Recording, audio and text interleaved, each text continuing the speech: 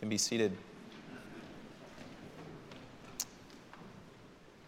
This morning we are continuing a series that we began last week entitled Rich Toward God, rooted in Luke chapter 12, verses 13 through 34. And I should say again, the reason we're this is a section where Jesus deals with money and possessions, a theme that we often don't like to talk about, a theme that's pretty private in our lives. But as I mentioned last week, this is a central part of the ministry of Jesus. He spoke and taught about this a lot, and if he did that in a largely subsistence farming culture, then surely he would do that in 21st century America, where we have affluence and wealth unlike any other time in history.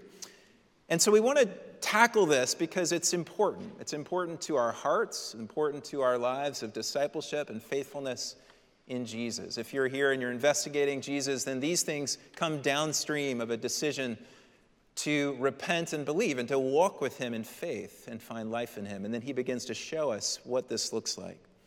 So that's why we're focused on this. And just a brief review from last week. To be rich toward God, which is our goal, means that we are to use all that God has entrusted to us in accordance with his will, including our money and our possessions. To live rich toward God is to regularly ask the question, God, what do you want me to do with your stuff? The stuff that you've called me to steward. What do you want me to do with what you've given to me? And then it's to act accordingly. And though Scripture endorses several legitimate responses to this question, we saw last week that saving, for example, is a legitimate response to what to do with at least some of the stuff that God entrusts to us, but not hoarding, and we tried to explore the fine line between those things. The balance of the biblical answer to this question, what do you want me to do with your stuff, is to give it or to share it. It's to be generous.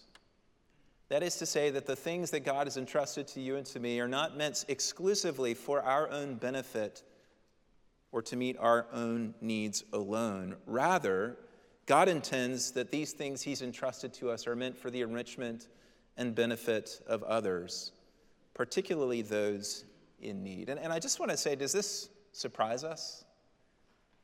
When we think about God as God has revealed himself to us in his son Jesus, and just how deeply generous God is. This is at the heart and nature of his nature, is to give. So is it any wonder then when it comes to thinking about how we're to live in relation to our possessions and our money, that the dominant chord struck in the biblical word from this God is, I want you to be like me. I want you to be generous and to give. That's the aim for us. We want to be rich toward God. So the rich man in that little explosive parable that we studied last week that Jesus told, he stores up treasure for himself, and God calls him a fool. He ignores the needs of others. He ignores the heart and design of God, and he ignores the perspective of eternity. And what fuels the temptation to store up for ourselves is this pervasive and pernicious lie that somehow life is bound up with what we possess, that greater life comes from greater possessions. And Jesus exposes that lie directly in verse 15 of Luke 12. Take care, he says, and be on your guard against all covetousness, for one's life does not consist in the abundance of his possessions. What Jesus is teaching us is to guard your heart, to be on guard in your soul, so that you don't fall prey again to somehow believing that ever-present lie that you can get life out of the stuff that you have, and therefore you want to acquire more. Don't fall prey to that lie. So that's what we looked at last week. That's the temptation that keeps us from living rich toward God. So today we're going to turn to verses 22 to 31. And I often say this is one of my favorite passages of Scripture. Just to clarify that again, this is such a beautiful text and a challenging one. But as we turn to this text, we deal with what I'm going to call the barrier. If last week we looked at the temptation, that you can get life out of possessions, that's the temptation, then this is looking at the barrier to a life that is rich toward God. And it's a barrier I think we're all pretty familiar with. Anxiety over having enough. Being anxious over having enough. And as we look at this together this morning, we're going to arrive at one of the massive fault lines in the life of faith, what I would call a kind of spiritual continental divide, as we think about this. And it's this. It's pretty simple. Am I a cosmic orphan who must fend for myself? Or am I a child of the King who owns the cattle on 1,000 hills, who knows my needs, and who has promised to provide for me? That question is really at the heart of the life of faith. And then in answering that question, do I live accordingly? Which I think is where Jesus pushes us a little bit in this text. Several years ago, a friend of mine told me a story about being on a backpacking trip in Glacier National Park in Montana. They were on a 7-day trip. He and 2 of his buddies were out there, and this was in the middle of the trip, and this particular day, it was an incredibly rainy day. It was just pouring rain, and one of his friends was having some blister issues and just couldn't move along, and there's always a competition in Glacier for campsites, and so my friend told his 2 buddies, look, I'll go on ahead, find the campsite, get it cared for, and start dinner, and you guys can make it at your own pace. So he left his 2 friends on the trail. He pulled on his coat, kind of put on his rain hood, and cinched it down, and then marched off to find the campsite. And he got to the campsite, he set up the tent, he started dinner, and then like an hour later, his 2 friends showed up, and their jaws were like on the ground. They were like, we cannot believe what you did to go get us a campsite. And my friend was like, what are you talking about? And they said, well, right when you left us and started walking to the campsite, you walked by this giant grizzly bear. And right when you got near it, it got up on its hind legs, and we thought we were going to witness a bear attack, but you didn't even flinch. You just walked straight on. And my friend was like nervously laughing at this point, like, I didn't see the bear, guys. And the reality is that for a lot of us, if he had seen the bear, he would have done something very different. He wasn't that brave. None of us would be. He would have run like crazy or stopped and not made eye contact, all the things you do. But he didn't, and so he walked on ahead. And my point in bringing this up is just a way into thinking about this. Have you seen your Heavenly Father who knows you and cares for you and loves you?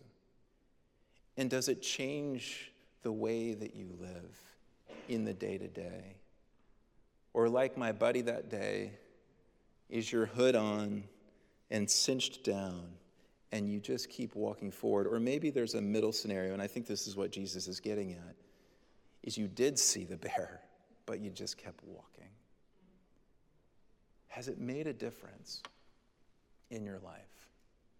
So as we unpack, that's the overarching question. As we unpack this text together, we want to see just first the life of anxiety that Jesus points out in this text. And then we'll take a look at why that's not the life we need to live. And then we'll kind of look at what the opposite life looks like that he paints a brief picture for us in this text. And then we'll kind of continue that in our final message in this series next week. But first, this life of anxiety. And I do want to say this, just a quick caveat, that I realize anxiety is an epidemic in our world, and that it's significant and it's severe. And I realize in a room this size with many of you here that I don't know that some of you are really wrestling with anxiety at a pretty deep level. And this passage is not meant to shame you.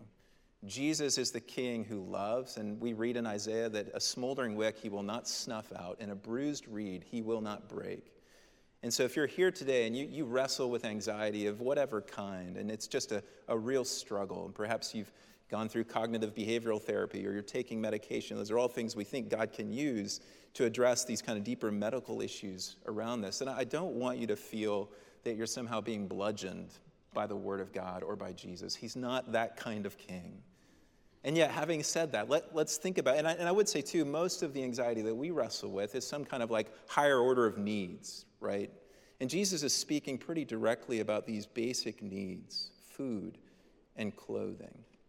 Now, I'm about to convince you that those still kind of gnaw at us, but just recognize that he's speaking about these basic needs that we have in life. And the main concern around these is that I get anxious that I won't have enough. And if you do think that if you think that living in the kind of affluent Western society means that we're above this, just remember what happens at the supermarket before a blizzard or before a global pandemic. Remember March of 2020? Or before Y2K, if you want to go back even further. No, we all have just under the surface this kind of gnawing sense that maybe I won't have my needs met. And the need to go out and to acquire, to build, to gain, to ensure that my needs will be met. That's a driving force. And what Jesus says in verse 29 is that anxiety can become a way of life. And so he says in verse 29, do not seek what you are to eat and what you are to drink, nor be worried. And the verb that's translated there, seek, it's typically translated rightly in this way, and even in this case it can, but it can also mean to strive for. And I think that might give some better overtones here, because when we think of striving, that kind of serious effort and orientation, something that begins to consume our scope, our field of vision, that begins to shape our ambitions and our goals. Do not seek or strive for what you are to eat and what you are to drink. It can become consuming. And then the question underneath this, the million-dollar question, is how much is enough? Right?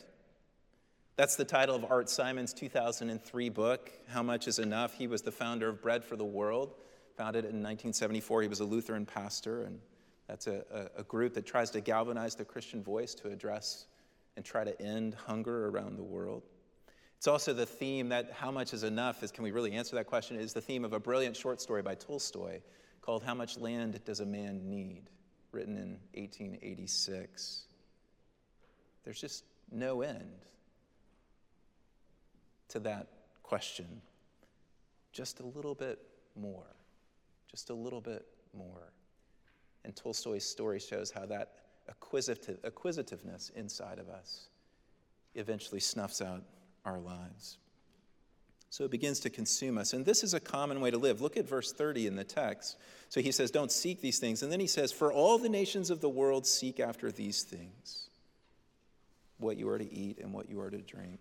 And to be honest, if you're a cosmic orphan, if you really are alone, then that kind of makes sense, right? It makes sense that would be what you'd spend your life pursuing and going after. But there's not really a way to live. And Jesus teaches us in this text that this is kind of foolish, this kind of anxiety-driven living that's seeking to acquire more. He says, he says life is more than this. Look at verse 23. For life is more than food and the body more than clothing. In other words, a life that's spent just trying to acquire to meet our needs is a life that actually misses what life really is. That's not what life is at all. The abundant life is found somewhere else. And so if you spend your life just in labor and sweat and toil to get more, to make sure that you can be secure, well, you're going to miss it. Life is more than that. And he also says, this is kind of futile. It can't accomplish anything. If you look at verses 25 and 26, Jesus says, which of you by being anxious can add a single hour to his span of life? If then you're not able to do as small a thing as that, then why are you anxious about the rest? You can't even add an hour. We saw that in the parable last week, right? This rich man, his life was required of him that very night. He couldn't extend it by anxious worry or by acquisition, building up. No, it only takes away this kind of orientation to life. It only strips away. It impoverishes us more and more. But the real reason, and the one that's the beautiful part of this text, that this is a foolish way to live. And I do want to point out in verse 22, Jesus is speaking to his disciples. So in the previous pericope that we looked at last week, he's addressing the crowd, and of course his disciples would be there listening. But explicitly in this text, it says that he said to his disciples. And so he's saying to his disciples, the real reason not to be anxious is because God provides, because God cares. So verse 24, consider the ravens. They neither sow nor reap. They have neither storehouse nor barn. And that word barn, of course, connects to the bigger barns of the parable from last week. They don't have bigger barns. They don't even have a barn. And yet God feeds them. Of how much more value are you than the birds? And then he continues and makes a similar argument. Consider the lilies, verse 27, how they grow. They neither toil nor spin. Yet I tell you, even Solomon in all his glory was not arrayed like one of these. But if God so clothes the grass, which is alive today and tomorrow is thrown into the oven, how much more will he clothe you, O you of little faith? If we are in Christ this morning, we are not cosmic orphans. We are not alone, left to fend for ourselves in a world of scarcity. Rather, we are children of the Father of our Lord Jesus Christ, who live in a bountiful land of creation. Notice that Jesus encourages them to see the things of creation, the birds and the lilies, who live in a bountiful land that our Father has made, and our Father is lavish and generous and full of grace. We are children of God. Let's go back to verse 30. For all the nations of the world seek after these things, Jesus says, and your Father knows that you need them. Do you live every day with that sense of your Father knows your needs? He knows what you need. He knows better than you do what you need. And you can trust him. That's what it means to have faith. And Jesus gives that little kind of ouch to his disciples. Oh, you of little faith. I mean, it's a slight encouragement. There's at least a little faith, right? But there's also a little poke there. You of little faith. You're so prone, he says, to not trust. You're so prone to scamper like everybody around you. You're so prone to just keep walking even though you saw the bear. Even though you know he hovers over you, not to attack you, but to provide for you and to care for you and to understand your needs and to meet those needs out of his lavish provision. Jesus is teaching this. Jesus is present with these people around him because of this generosity. In fact, if we go to the chapter before, you might remember Jesus teaches so passionately about the nature of our Father in Luke chapter 11, when he says to them, I tell you, ask and it will be given to you, seek and you'll find, knock and it will be opened to you. He longs to give to his children. And then he says, everyone who asks receives, the one who seeks finds, the one who knocks it will be opened. What father among you, if his son asks for a fish, will instead of a fish give him a serpent? Or if he asks for an egg, will give him a scorpion. If you then, and here's another argument from the lesser to the greater. That's what he's done in the text we look at. The lilies and the birds are lesser. We are greater. He says if he takes care of the lesser, surely he'll take care of the greater. And now he says here, if you, the lesser, know how to give good gifts to your children, even though you're evil, even though you're filled with sin, then how much more might my Father, the Heavenly Father, give the Holy Spirit to those who ask him? God isn't withholding anything from you. He's giving you, in this case, the Holy Spirit to those who ask. That is his person, his presence, and his power. What else could he withhold? What else? I mean, he's given you everything. He's giving you the whole thing. He's so lavish and generous. And if God will give you his Spirit, and God will give you his Son, that's Paul's argument in Romans 8, he who did not spare his own son, but gave him up for us all, how will he not also then, from the greater to the lesser, how will he not also graciously give us all things? That's the heart, that's the continental divide of the spiritual life, is do you trust him?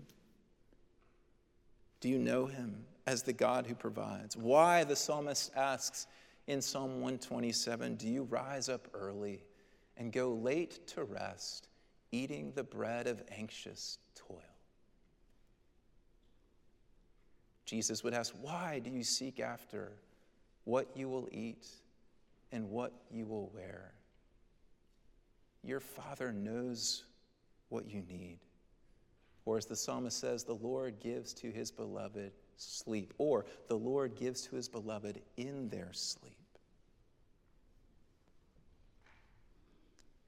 Do you know that?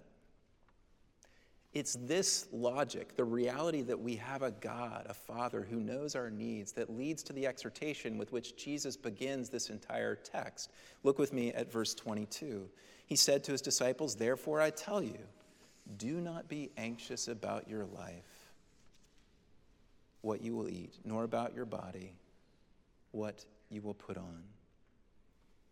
So here we're at the central issue of the life of faith. This is the battle lines. This is the front lines. This is where the battle goes on day in and day out in our lives.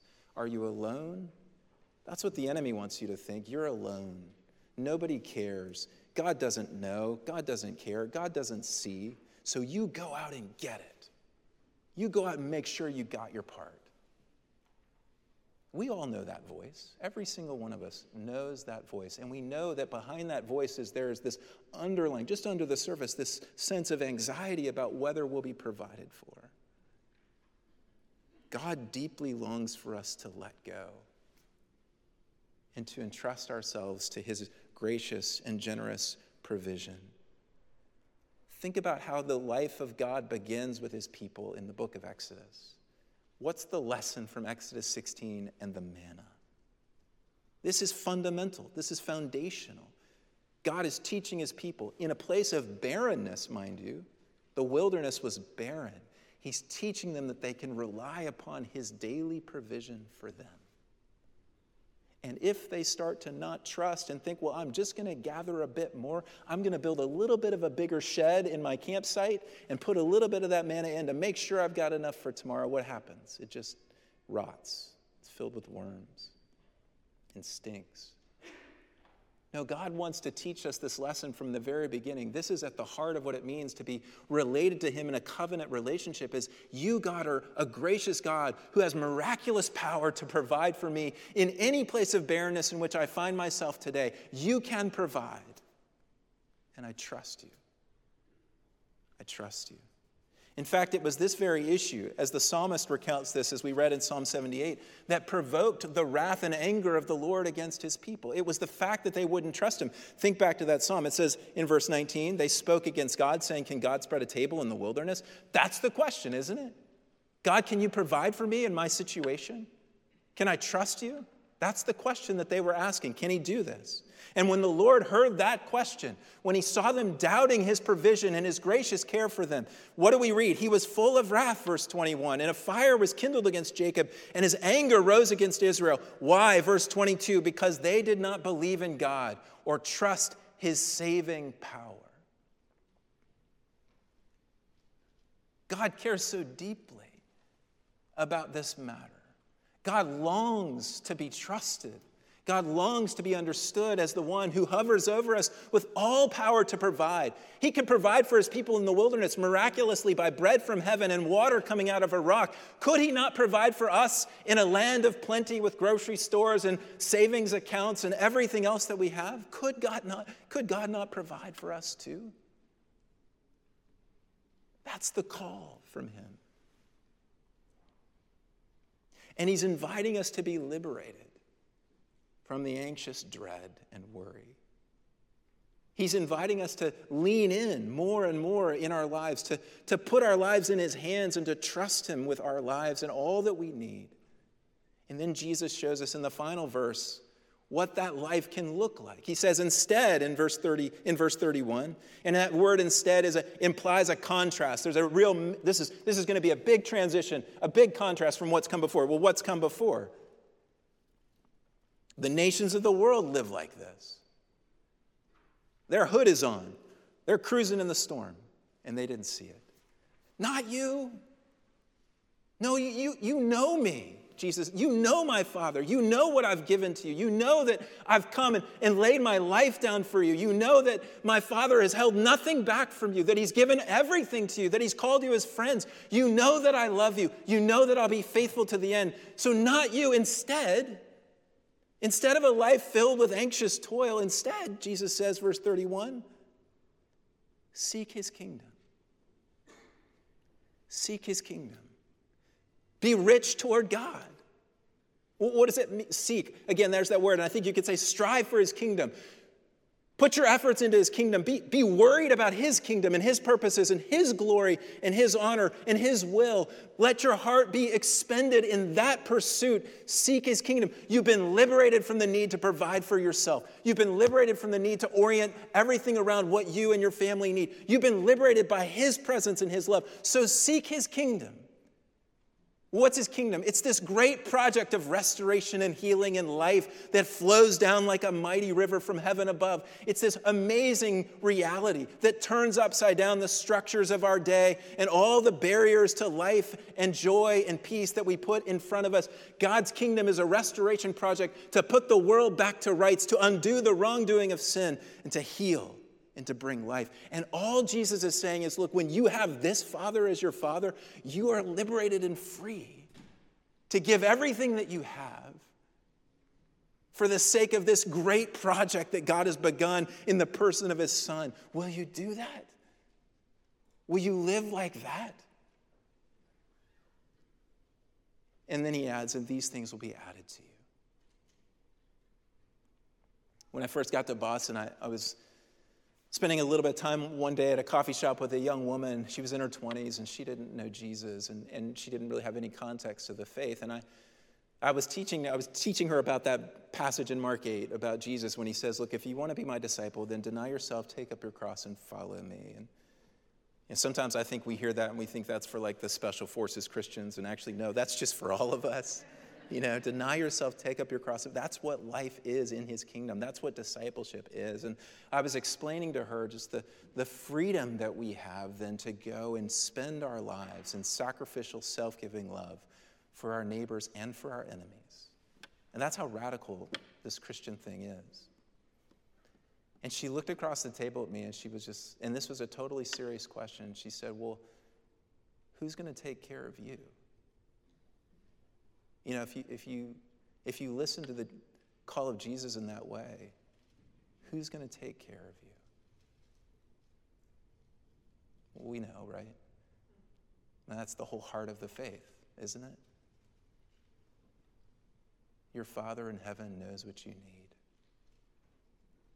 So you can be liberated and free to live a life that is rich toward God. Do you believe that? Do you live each day knowing that that is true? Or did you see the bear and just keep walking? It changes everything. It's beautiful, too.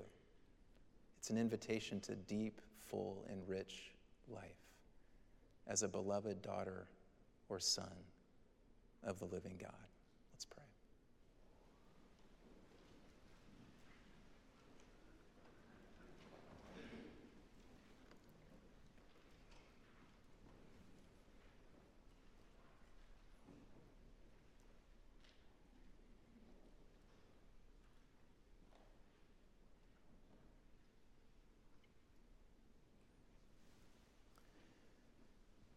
God, I think we all want to say, Lord, I do believe, help my unbelief.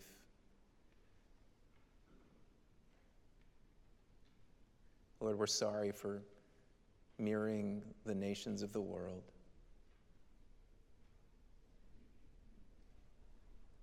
And we thank you that you are merciful and gracious to forgive.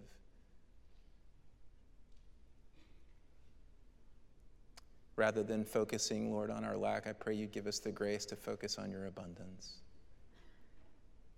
to be lifting our eyes to you, our gracious God.